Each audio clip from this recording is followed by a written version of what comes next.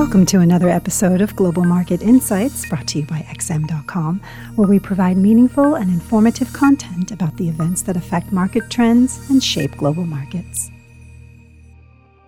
This is the Daily Market Comment Podcast for Wednesday, June 21st by Hera Lambos-Pisuros. I'm Cristina Marujos, and thank you for joining us at XM.com. The US dollar gained ground against most of the other major currencies on Tuesday, losing only against the Japanese yen. Although the moves were somewhat reversed during the Asian session today, yesterday's action suggests a risk-off trading activity just a day before Fed Chair Powell appears before the U.S. House of Representatives Financial Affairs Committee for his semi-annual testimony on monetary policy. What encouraged traders to buy some dollars may have been the surge in U.S. housing starts and the rebound in building permits, which may have prompted some participants to increase their Fed hike bets. Currently, they are almost certain that a 25 basis points may be on the cards by November, but they remain unconvinced on whether another one could materialize before the end credits of this tightening campaign roll. Today and tomorrow, Chair Powell will have another opportunity to convince investors about the Fed's intentions, but with several data sets pointing to easing price pressures and softening wage growth, it may be hard for the Fed chief to find convincing arguments. After all, the full effect of the prior rate increases is not fully felt by the economy yet. The surge in housing starts and the fact that one-year inflation expectations remain well above the Fed's target of 2%, despite sliding notably, could be among the few relatively reasonable arguments. So if Powell stresses the need for keeping rates higher for longer because there is still a long way to go before the job is done, the dollar could gain a bit more.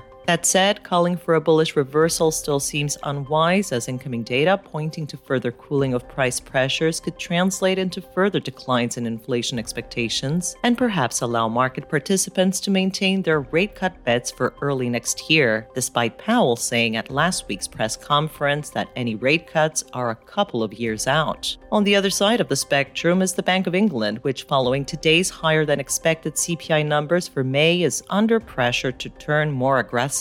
With a core CPI rate rising to 7.1% year-on-year, the probability of a 50 basis points hike on Thursday now stands at 40%, while ahead of the data, it was hovering around 30%. As for the foreseeable future, investors are penciling in 160 basis points worth of additional rate increases, up from 140 basis points yesterday. With such pricing, the stakes are now high, and anything less than a 50 basis points hike, accompanied with a commitment to deliver more, could push the pound off the cliff. The pound could gain and extend its uptrend only if Bailey & Co. rise to the occasion and meet investors' expectations, or better say, demands. However, the risks seem asymmetrical. Any potential gains due to a hawkish outcome are unlikely to be as large as any potential tumble in the case of disappointment. All three of Wall Street's main indices traded in the red yesterday, with investors perhaps locking some profits after a modest rate cut by China did little to boost their sentiment, but also due to reducing their risk exposure ahead of Fed Chair Powell's testimony. Equities could extend their retreat should Powell convince the market that a couple of more hikes are looming and that rate cuts are unlikely to begin as early as it is currently priced in. But similarly to the US dollar, it is too early to argue about a reversal.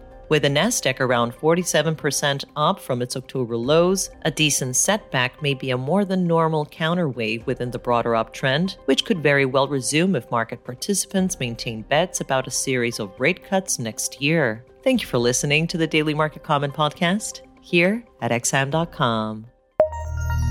Thank you for listening to another episode of Global Market Insights, brought to you by XM.com. For more in-depth technical and fundamental analysis, be sure to visit www.xm.com/research.